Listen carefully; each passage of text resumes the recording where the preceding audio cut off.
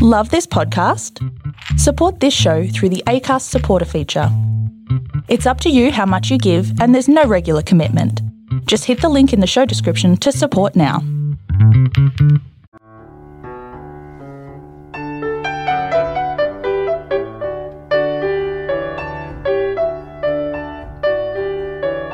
Taking a Bow, a memoir blog post written and narrated by Robert Fairhead from the Tall and True writers' website. I fell in love with live theatre when I saw my first London West End play as a newly arrived backpacker in 1987. Over the next 8 years, living in Brighton and Windsor, I attended countless professional and amateur productions, but I didn't think in 1987 that one day I'd be up on stage too, taking a bow. Situated across the road from the Indian-inspired Royal Pavilion, the plain exterior of the Theatre Royal Brighton belies its ornate interior, a beautiful venue for staging professional touring plays and musicals. But Brighton also has a vibrant amateur theatre scene, and watching these amateur performances spurred me to sign up for an evening college acting course. My big break was Le Monde Piaf, a homage based on the life of Edith Piaf, at the Arundel Wildfowl and Wetlands Trust in August 1991. I had seen plays by Piaf's director, Roy Grant, and knew him socially through mutual friends, who told Roy I was a budding actor keen to get on the stage. "Can you sing?" Roy asked me in his theatrical baritone lilt over a gin and tonic at a local pub. Not very well," I answered honestly. "That's a shame," he replied. "My Piaf is a musical tribute." "Oh, sorry," I apologised, feeling crestfallen. But not for long. Bless him, Roy found roles for me in his play, fittingly as Robert, an Australian soldier during World War II, and Jacques, Piaf's first husband. And he covered my not very well singing voice by burying me deep in the chorus line. 30+ years since my debut, I only have vague memories of the week-long run of Le Monde Piaf, but I vividly recall basking in the standing ovation of the opening night bow, and how one of my fellow, more experienced actors, seeing my beaming smile backstage, asked, "Was this your first time?" "Yes," I gushed, feeling so high and happy from the dopamine hit of the bow and applause that I promised myself it wouldn't be my last. Roy, bless him again, suggested I audition to join the Brighton Little Theatre Company. I'd seen several Little Theatre productions, and though it was an amateur theatre group, I knew many of their actors and directors had been, or could have been, on the stage professionally. So I was hopeful but realistic at my audition, as I noted in my diary in September 1991. Read for a part in Our Country's Good by Timberlake Vertenbaker at the Little Theatre. Saw several of my fellow actors from Piaf.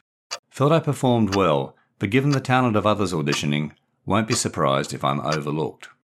I didn't get a part in Our Country's Good, but my audition was judged good enough to be invited to join the Little Theatre, leading to regular auditions for other plays. Like my writing back then, however, I soon learned actors must steel themselves for rejection. Bless him once more, Roy gave me my Little Theatre debut in March 1992 as Tony, the cop, in his production of Small Craft Warnings by Tennessee Williams. I only had 3 lines in the second act, but I was back on the stage, bowing with the cast at the end of the play and getting my dopamine hit again. My subsequent roles at the Little Theatre in May 1992, without Roy's patronage, were more challenging with more lines. Single Spies by Alan Bennett is a 2-act double bill depicting members of the Cambridge spy ring. In the first act, An Englishman Abroad, I played Tolya, the Russian toy boy of Anthony Burgess, at his Moscow flat meeting with the Australian stage and screen actress Coral Brown. And in the second, A Question of Attribution, I was a Cockney assistant, Colin, helping Sir Anthony Blunt hang paintings at Buckingham Palace when HMQ unexpectedly enters the room. I still have my copy of the Single Spy script, published by Faber and Faber in 1989.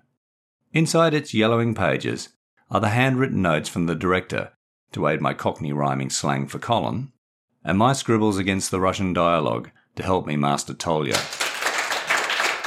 Although I didn't realise it then, I performed my last play at the Brighton Little Theatre in November 1992, Rosencrantz and Guildenstern Are Dead by Tom Stoppard.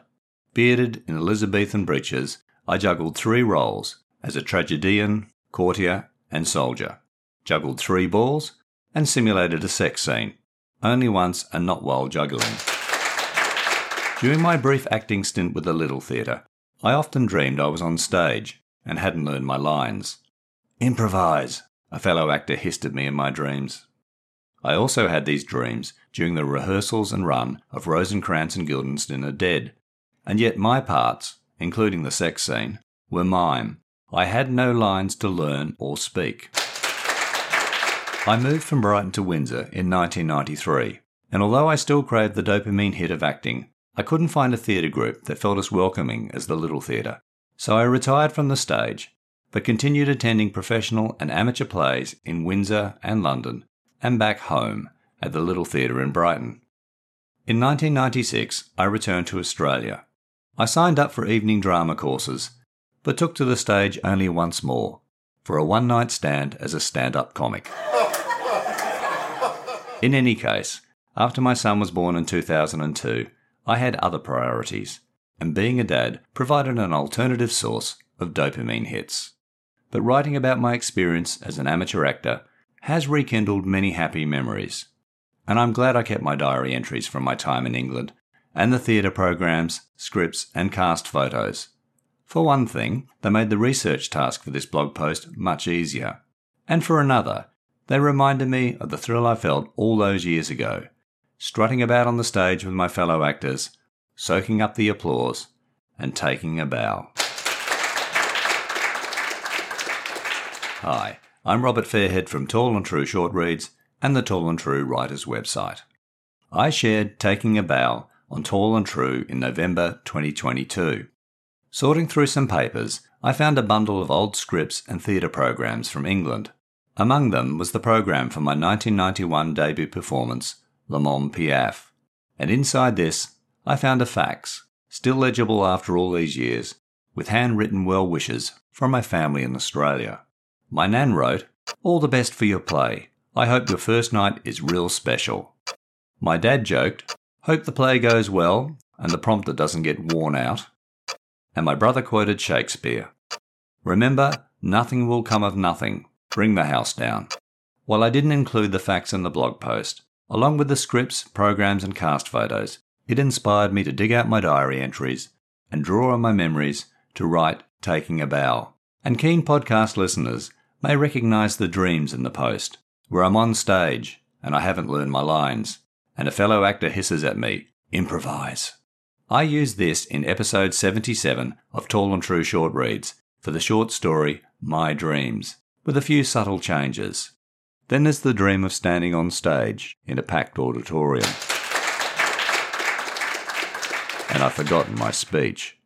"Just improvise," the TEDx director hisses. As I admitted in the Writer's Insight for the My Dreams episode, I draw on elements of autofiction and true sentences for my fiction, and my actor's anxiety dreams are an example of this. There are links to the My Dreams episode and episode 40, My One Night Stand, the story of my one night as a stand-up comic, in the show notes. I hope you enjoyed Taking a Bow with me. You can read the memoir post and see my old cast photos, and all my short stories, blog posts and other writing at tallandtrue.com.